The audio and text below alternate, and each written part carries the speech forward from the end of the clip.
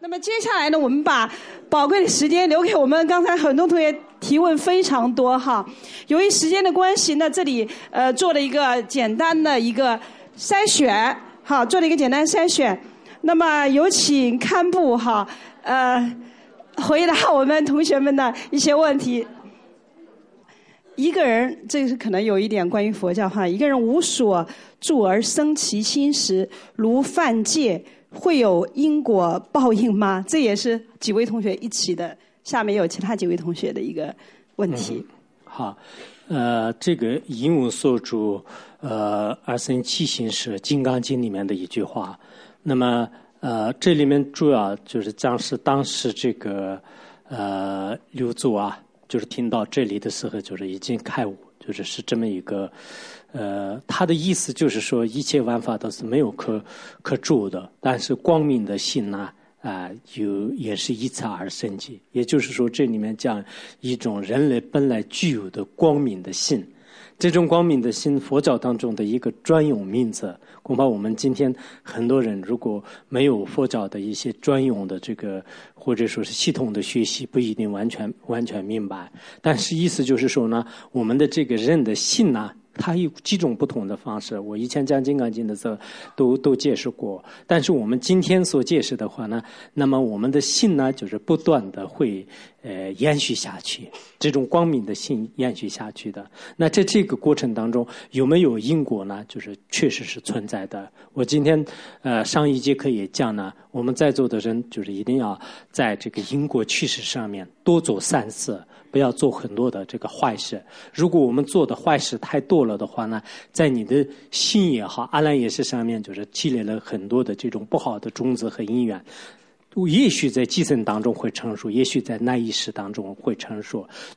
最终的话自己肯定会感受这种报应。所以我们今生当中为什么有些是治不了的这种病呢，有些是改不了的命运的话呢，就是你前世所造的这个业非常有关系。所以呢，在趋势这样的因果方面大家应该注意。然后还要提醒的是，万法虽然是皆空的，但是呢在我们世俗的现象当中是不空的，就像我们做梦一样的。白天看来虽然是这是一场梦，但是梦里面就是还有梦的苦和乐。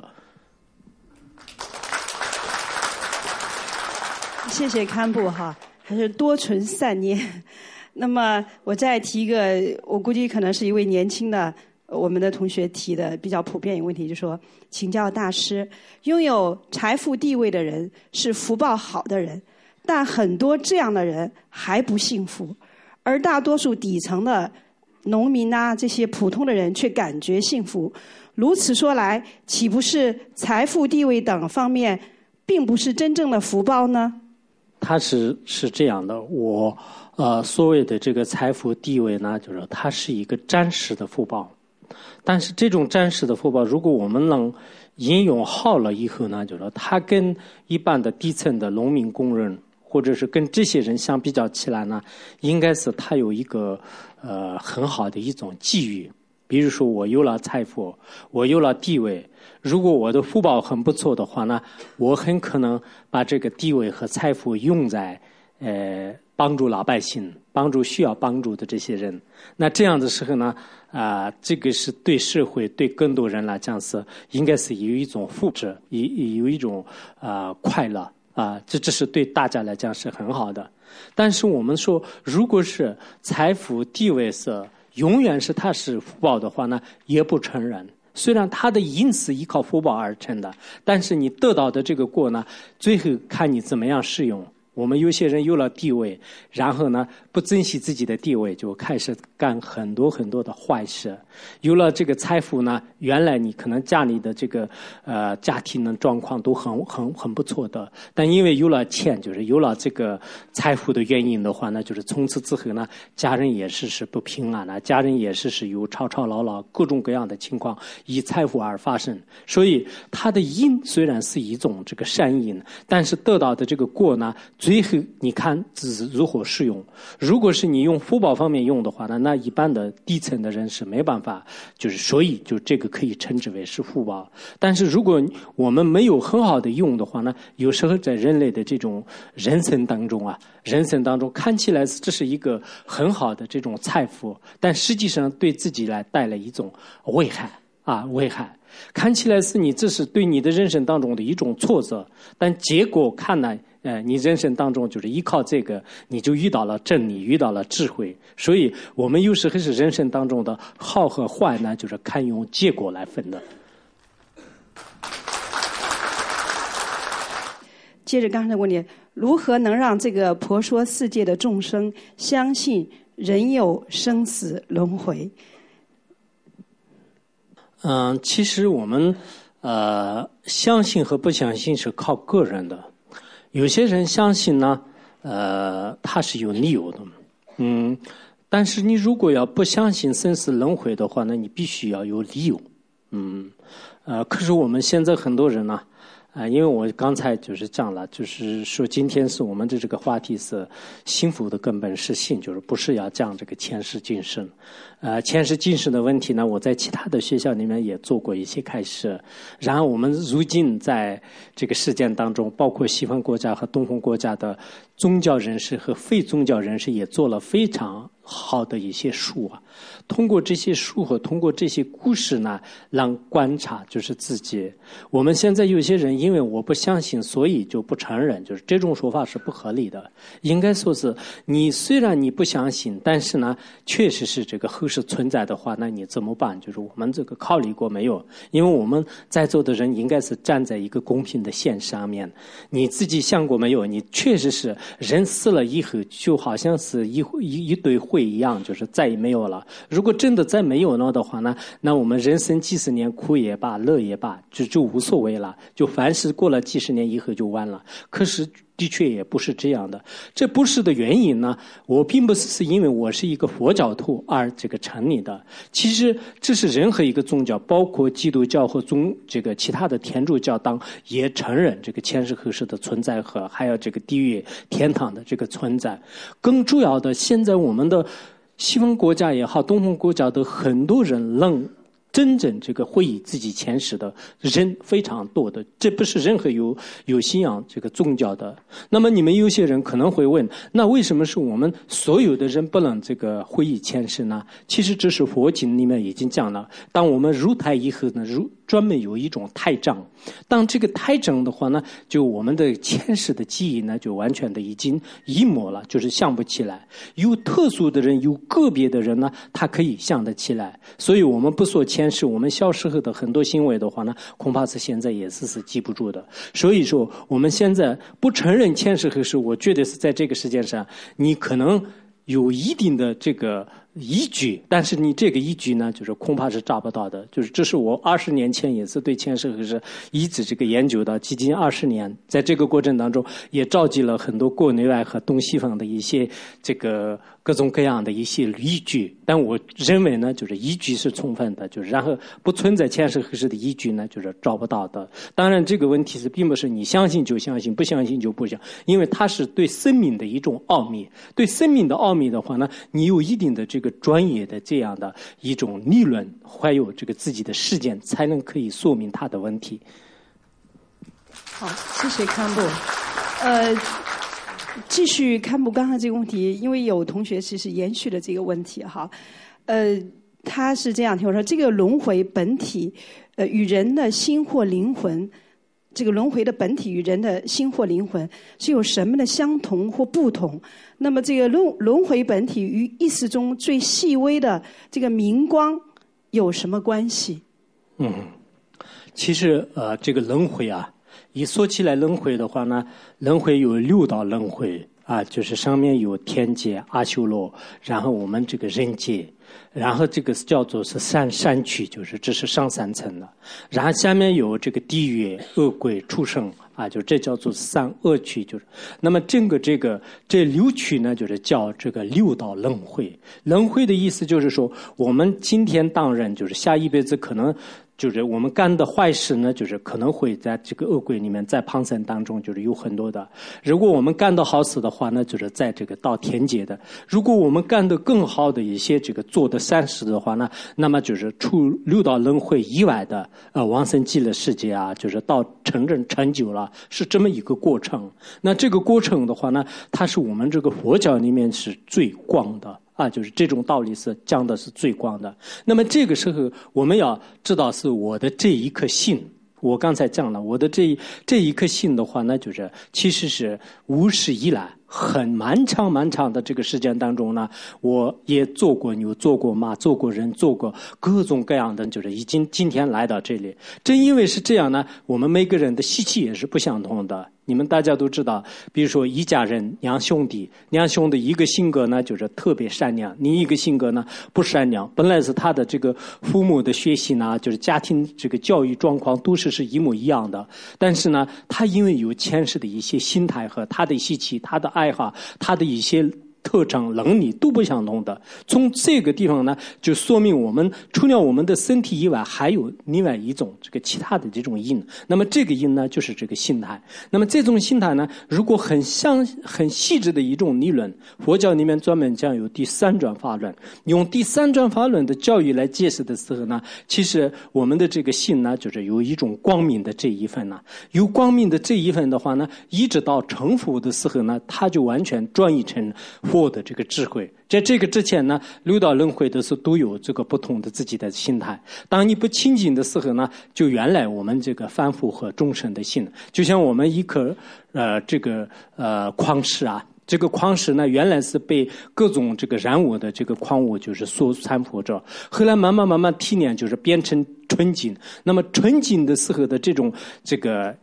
它的本质跟原来在这个山里面的时候的本质呢，就完全是不相同的。所以我们对这个性的研究啊，尤其是你们很多知识分子呢，我特别希望就是对内心的研究是非常重要的。因为佛教呢就讲到就是很多这个内心上面的研究。当我的内心真正是懂得有些事情的时候呢，我们这个身外之物的一些道理呢，就是非常明白。就说实在的，我们有时候呢，光是说看破，光是说看得开，就口头上这样说的，但实际上你对这个性的奥秘没有通达之前的话呢，恐怕是就是很多事情的事是没办法做的。当你真正是懂到这个性的这种来龙去脉、性的本体，这个时候呢，你世俗当中怎么做，真实当中怎么做，你会明白的。非常感谢堪布哈。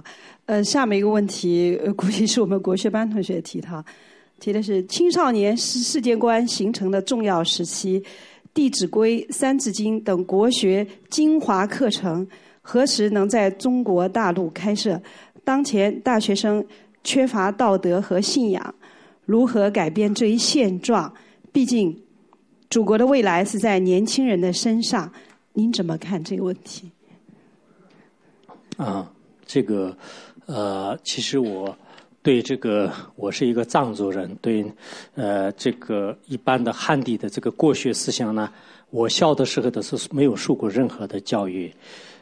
我受到的就是藏地的这个就是传统的这个佛学思想。但后来我看到很多的这个国学的这个，包括《弟子规》啊等等，就是这些啊，我看了以后呢，很惊讶。我觉得是我们现在这个年轻人呢，不得不学，你一定要学。你学了以后呢，对这个将来的这个社会呢，就是会有希望的。如果你不学的话呢，恐怕是我们将来的这个社会，我们在文字上在媒体上就是怎么有所这个发展呢？但我们人心呢，就是确实是处于一种状态当中。那这样的话呢，我们特别希望包括我们国学班的很多同事先应该自己像《弟子规》啊、《三字经》啊，还有我们的这个《千字文》啊，以及这个《中庸》啊、《大学》啊等等，就是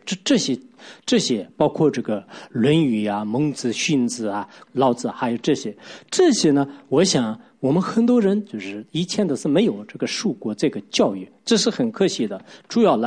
当时是这个文革的这个原因吧，就我们在座的很多人可能受害者吧。因为当时确实是革了这个传统文化的命。那么现在我们怎么样恢复呢？我想，一方面呢，就是可能就是整个国家的这个教育的这个体系呢，就是需要就四方的这个互生，就是应该要恢复就是这个传统文化，就是对大家有利的传统文化。同时呢，我们像这样的这个高等学校当中，每一个人有自己的家庭的责任和工作的责任，在你所接触的范围当中呢，一定要就是弘扬这个《弟子规》和《三字经》等等。那这样的话呢，我们的这个思想就逐渐就是可以遍地开花就到一定的时候呢，整个社会的风气呢，就是可能会转变。否则的话，我们在座的很多人呢，再过20年的时候，很多人都变成了这个拉着规章的，就是那种到底在这个世界上存不存在也不知道。就是也许离开了，即使你没有离开的话，你都成了这个老年人。如果你对现在的这些年轻人没有这个用孝顺和用这个这样的一种这个国学的这种思想传递的话呢，到那个时候呢，他们很多都不一定管你了。就是从自身的角度来讲呢，确实是对自己的这种传承呢，就是需要就是有一种这个爱的这种传递，或者说是一种孝顺的教育，就是不可缺少。所以这一点不是我们口头上说的，我们今天在座的人每个人应该要这个发愿，就是要这个弘扬《弟子规》。其实《弟子规》很简单，就是应该每个人都会讲，就只不过是你们以前没有受过的。你每个人的是发愿，就是如果你找不到这个其他的你的这个弟子的话，那你只要自己的家里的孩子家里的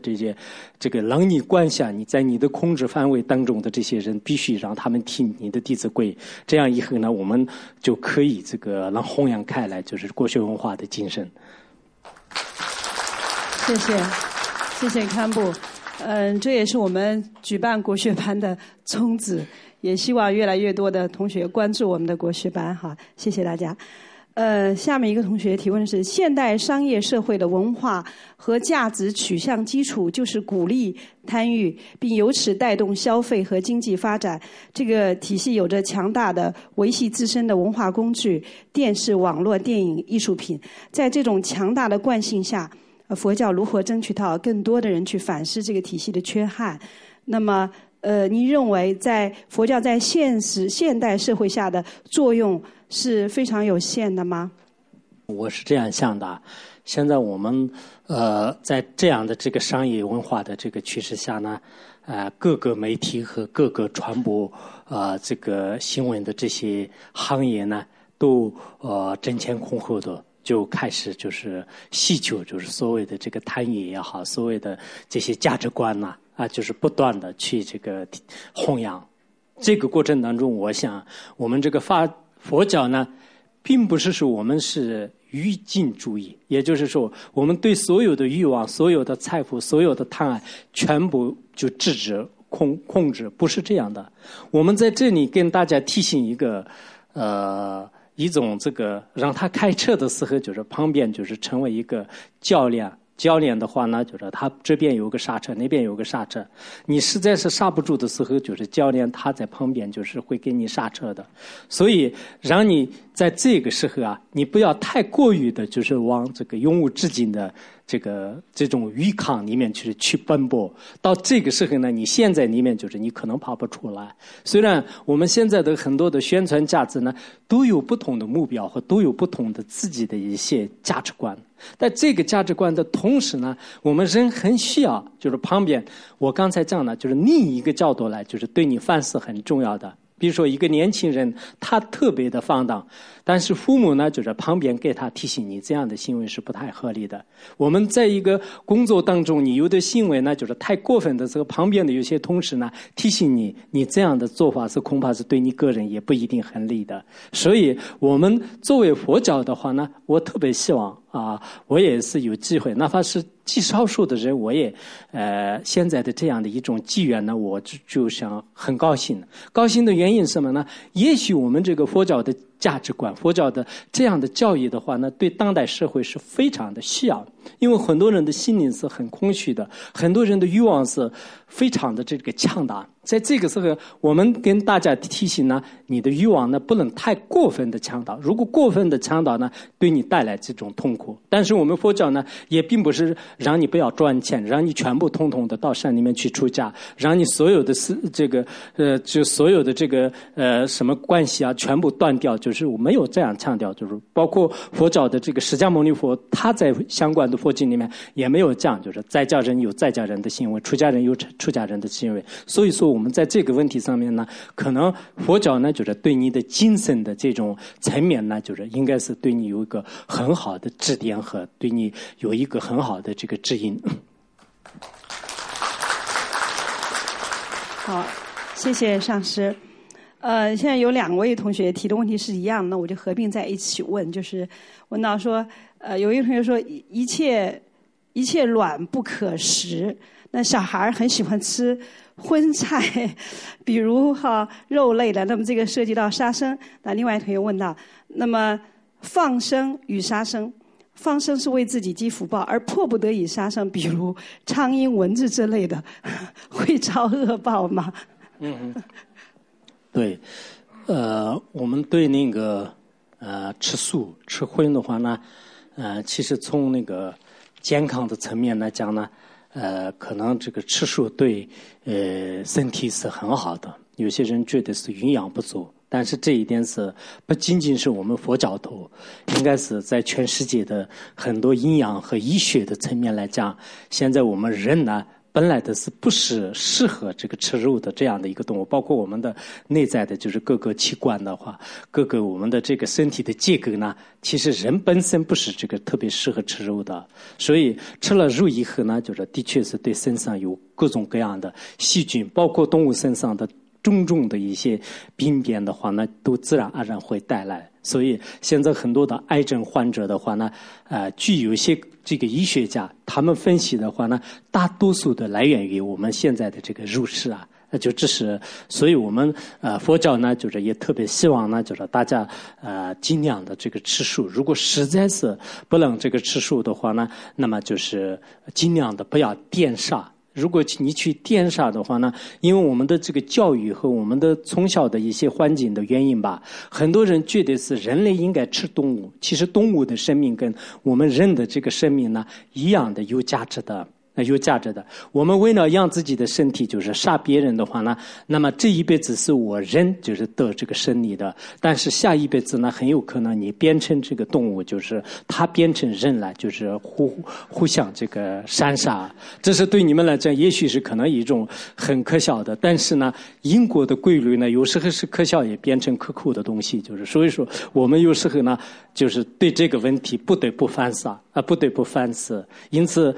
我们为什么放生的话呢？放生就是我们让他真正在土地下就造下的这种可怜的那个时候的这种生命的价值呢，让他释放，让他就是解放，让他快乐的话呢，那这是我们从一个人的层面来讲，可能难以用语言来描述。比如说，当你今天真的要枪毙的那个时候呢，如果有人将你释放的话呢，那个价值是什么样？其实我们如果是你是专门学一些佛教或者是生命学的人的话呢，那么人的生命跟这个其他的动物的生命呢，没有任何的这个差别。这一点呢，的的确确，我想我们现在的很多人呢，就好像刚开始觉得这是一个很新鲜的、很可笑的、很奇怪的，就是不可能的，就是它就是该我们吃的，它就是我的食物，就这种想法非常的比较这个简单了，就是所以呢，我们以后通过这个方式呢，就是通过对这个生命的这种尊重就是我们如果就是发现就是自己有些地方不对的话，那就是要会忏悔。就是我们忏悔的时候呢，就专门有一个叫做说嗡班兹萨多哄，就是这样的一个咒语就是通过这样的咒语的话呢，也减轻自己的一些这个罪业。嗡班兹萨多哄谢谢上师。好，因为刚刚上师刚好念了这一句这样一个心咒，那刚好有个同学提了这个问题，我本来是准备放在过一会儿再提问的，念到这里我就把这个问题提到前面来问了哈。顶礼大恩上师，阿弥陀佛心咒念诵，很多师兄说就是您刚才念的嗡阿弥德瓦阿依师德轰色太长了，念不来。听到念佛和网上都有念嗡阿弥德瓦颂，都觉得很方便。请问上师，这两种念法有何区别？极乐法会畅修的30万心咒，应该念哪一种？感恩上师。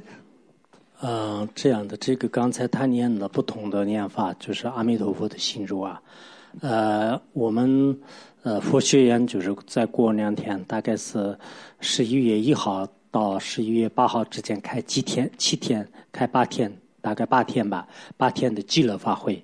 的那个极乐法会的话呢，大家都发愿往生极乐世界。然后在这个法会上面，就是念刚才这个咒语，应该是比较长一点的。我们的瓦伊斯的弘誓，其实我们的瓦伊斯的弘誓里面呢，有阿弥陀佛的比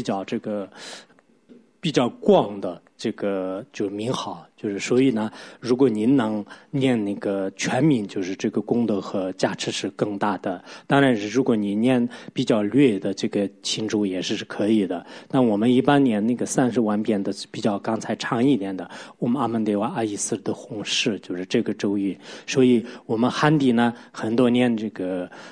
净土净土法门的人，南无阿弥陀佛就是南无阿弥陀佛，就是这样的。所以我想我们很多人呢，现在是大家都是年轻有为的，但是你们也会老的，就是你们老的时候呢，我特别希望你们现在可能希望赚钱，希望这个做工作，就是没有时间念阿弥陀佛。你们也许可能念阿弥陀佛不可能的，但到最后的时候呢，可能念阿弥陀佛是心里有一种安慰感就是这一点呢，希望你们如果这个能记住的话，20年以后看看，就是如果很多的这个生活呢不像现在一样的，你的这个身体也是就是满面皱纹，就是牙齿脱落，白发苍苍，然后这个身边的人呢，就是不像现在一样，就是对你比较冷落就是对你，即使你离开的时候呢，就是他们都不一定特别关心你。在这个时候呢，如果我们有一种，我们藏地的很多老人都是这样的，就是他特别喜欢这个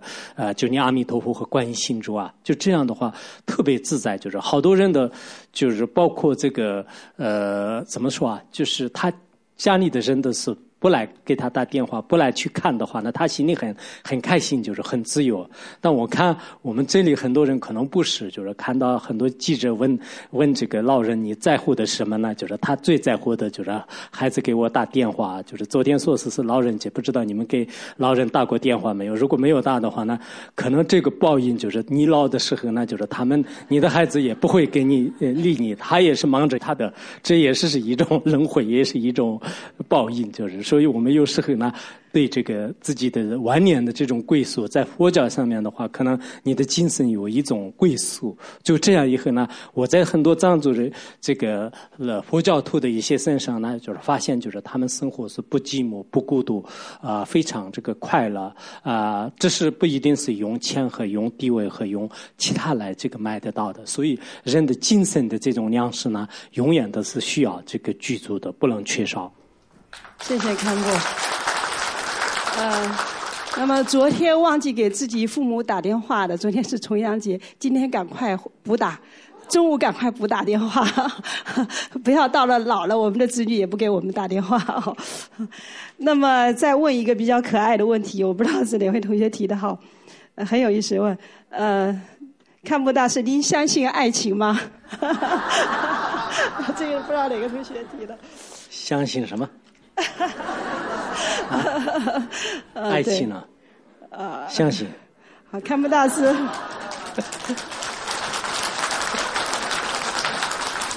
我们堪布大师好像有点害羞。没有。可以回答一下吗？只是回答相信。我想这个所谓的这个爱情呢，所谓的爱情的话呢，就这是我们这个从佛教徒的角度来讲呢，应该是这个相信的。为什么呢？这是这个人与人之间的。我今天上一节课的演讲当中也讲了，就是我说这个爱情呢，就是不一定是幸福。如果我们的幸福寄托在爱情上的话呢，就是那可能是错误。但是它有没有一个部分的对你一种快乐和对你有一种这个幸福呢？就是这一点也是承认的。因为我们在这个什么六祖呢，就是说这个佛法就是不离世间法。佛法不离世间，那么佛陀呢，就是他也是承认我们世间当中的任何所谓的感情啊，就是所谓的这些生活啊，这些都完全是这个承认的。作为我们佛教徒的话，我们看看也是这么多人的真正的真实的这个生活状况的话呢，那就不可能这个否认的，就是完全是这个存在的。但是这种存在的方式和它的价值的理念方面呢，我们有时候呢就是需要就是反思。我的意思呢，就是说你的所有的这种希望，有些人我们现在人的根基不同的，有些人从小都是特别喜欢钱财，对感情和这些都是不在乎，就只要有钱就可以。有些人是对感情就是特别特别的执着，就是其他什么都就可以，就是但是这个问题想不开，这个问题包括我们佛教徒有些经常也是这样的，其他问题就好说，我就是要就是想不开，就是放不下我某事情，就是所以很多人就特别苦恼，就是有这种现象。那这种现象呢，实际上它是一种执着，的确是我们的这个前世的一种这个执着和还有异性的一些执着和再加上是我们的这个贪心的一些执着啊，这样的执着呢，就是真正用智慧来观察的时候，它是不存在的。但是我们人还没有到达这种境界之前呢，我们这个世俗当中如梦如幻的爱情呢，就是不得不承认。好，谢谢堪布。下面有一个同学也问哈。您对人生遇困百思不解时，很多人去求周易或者算命，有什么看法？那么现在有很多流行测八字、改姓名、补五行哈，这些有助运势的这些改变等等，您怎么看这些现象？其实现在我们这个佛教当中呢，也有一些这个算命啊，八卦啊。还有呢，就是观风水啊，等等，就是也有这种现象。然后中国的这个古文化的道教里面也是就是相当多的。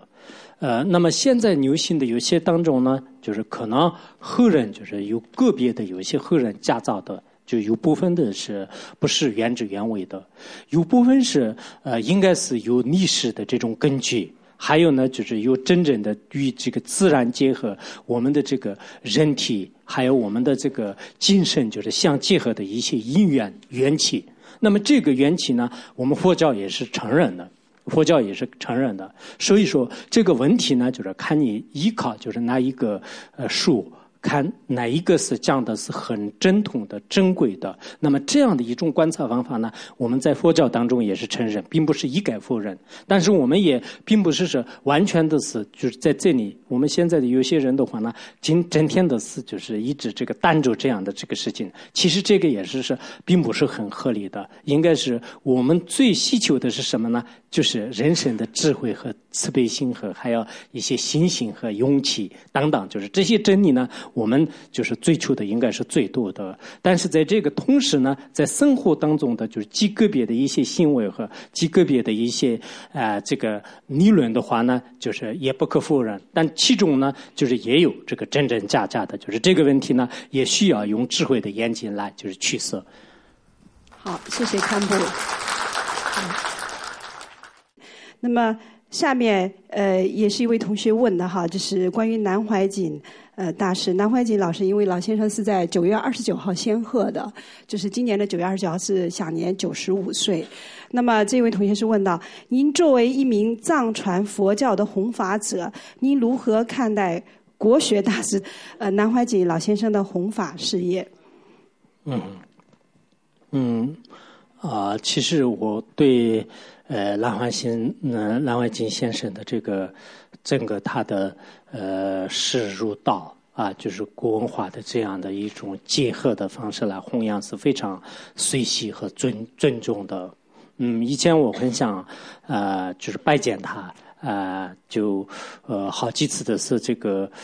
机会呢，就没有了。因为我看到他的很多的书里面，就是他确实是对古今中外的很多的这种理论也好，就是很多的这种道理呢，就是相当明白。而且他自己呢，就是大概在90多岁的时候，还不断的这个摄受弟子传教，尤其是他讲到了这个古文化的这个传统的各方面的一些理论和实修的时候呢，就是非常的这种精神啊。就这样的这个大师的话呢，就是在如今我们很多地方呢，就是也非常罕见的。就所以说呢，虽然他已经离开了这个世间，但是他留下来的一些这个非常珍贵的作品呢，就是还这个注意事件。当然有个别的人呢，就是对他老人家的一些弘法事业也好，或者说他的一些见解见地的话呢，有不同的这个看法。这一点也是正常现象，就自古以来，不管是任何一个大的智者，或者说是一些理论学家，就是只要他会这个出风头的时候呢，别人会有议论纷纷，这也是一种自然现象。当然，我也并不是看所有的这个书，我只是看了极个别的一些书，包括就是他对《金刚经》讲什么，就是从这一本书当中的话呢，就是其实很多的年轻人呢，就是刚开始，当时宗教刚刚开放的时候呢，依靠这本书呢，就是很多人都是引入这个佛门啊，就是等等。所以呢，我是那天他这个实现圆寂的时候，也是就是我在这个小的范围当中呢，就是也大家就是共从这个祈祷啊，就是共同这个念经啊，就是也有这样的这种仪式。谢谢堪布大师。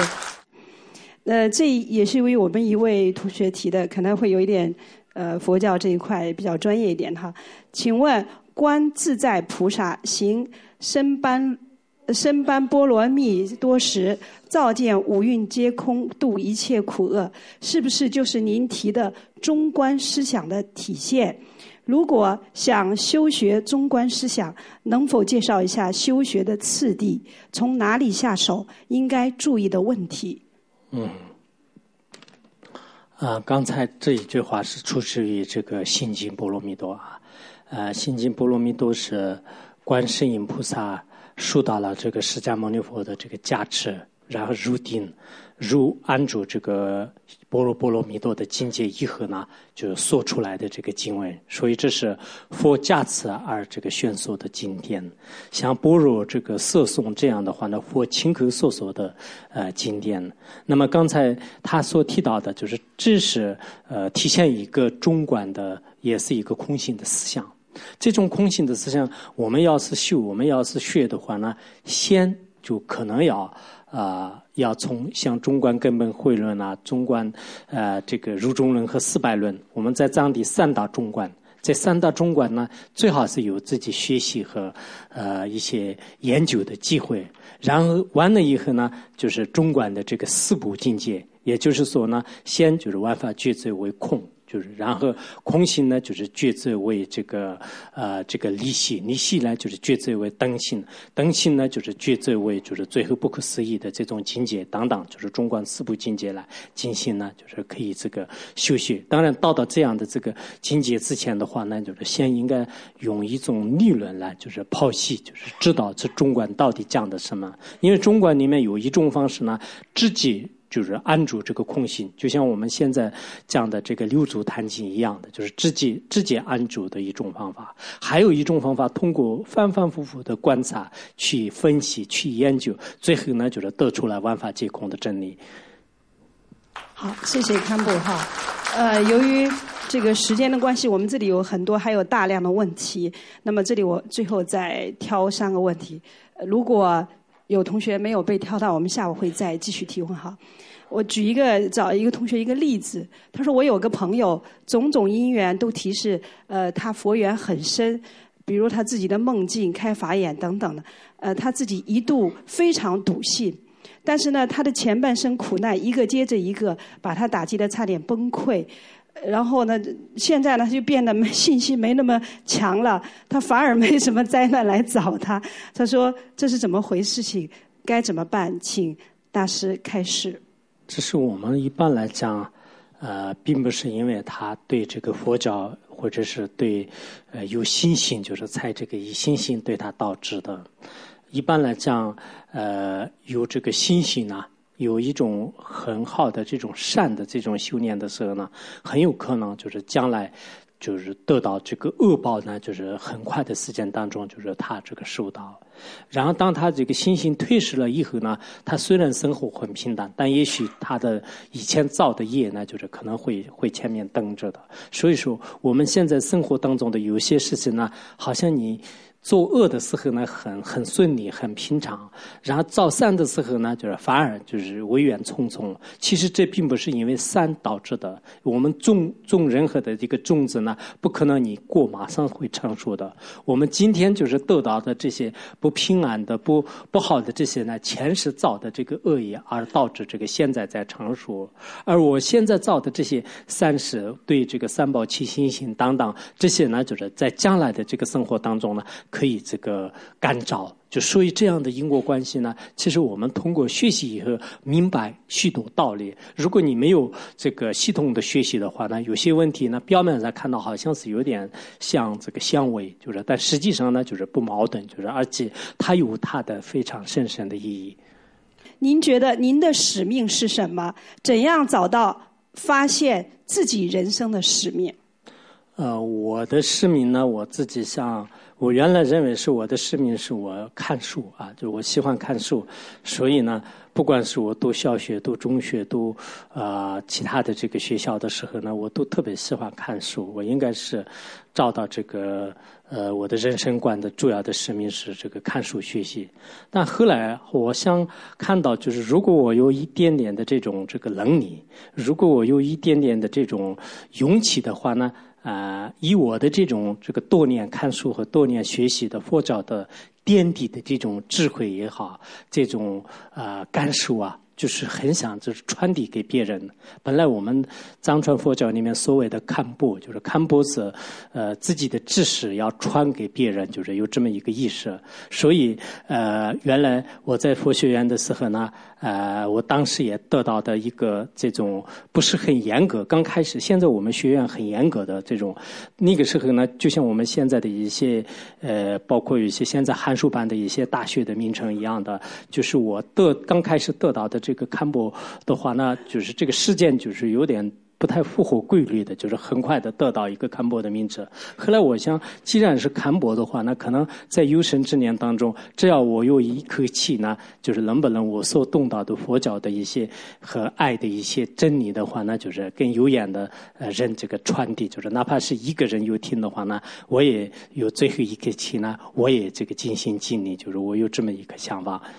那么我们每一个人的这个使命的话呢，我是这样想的，其实不害这个众生，就是尽量的饶益身边的人，哪怕是一个人一天当中或者一年当中做一件好事，这是非常有意义的历史使命。当然每个人有自己的就是特定的一些这个使命，这个是可能用自己来选择，我说了你不一定去执行。谢谢堪布哈。我记得看堪布的介绍，堪布是14岁才开始读书的，然后现在博览群书，有像我们现在很多家庭的孩子是很小，就是学很多的，你看学到后面可能只是学了一个技能，而没有真正学到一种精神境界。我们堪布是14岁才开始读书，23岁出家，那么到现在可以周围的跟随堪布的信众是非常的这样一个庞大的这样一个信仰在，所以这就是精神的力量哈。所以我们有一位记者哈提了这放在我们最后一个问题，堪布好。我们在座有一位记者，我不知道是哪个媒体的哈，他说前不久在网上看到了您开示的大自在祈祷文，感到很受益。那么今天的主题是幸福，能否请堪布为现场大家加持这个祈祷文？愿今天有缘在场的同学们幸福自在。所以我今天把这个问题放在今天上午最后一个问题，有请堪布，有请。好，这个祈祷文呢，我今年去这个五台山呢，过那个时候在山洞里面过我的50岁的生日，然后没有人给我买蛋糕，没有人，然后自己一个人在那里发愿，就是我说我1年当中呢，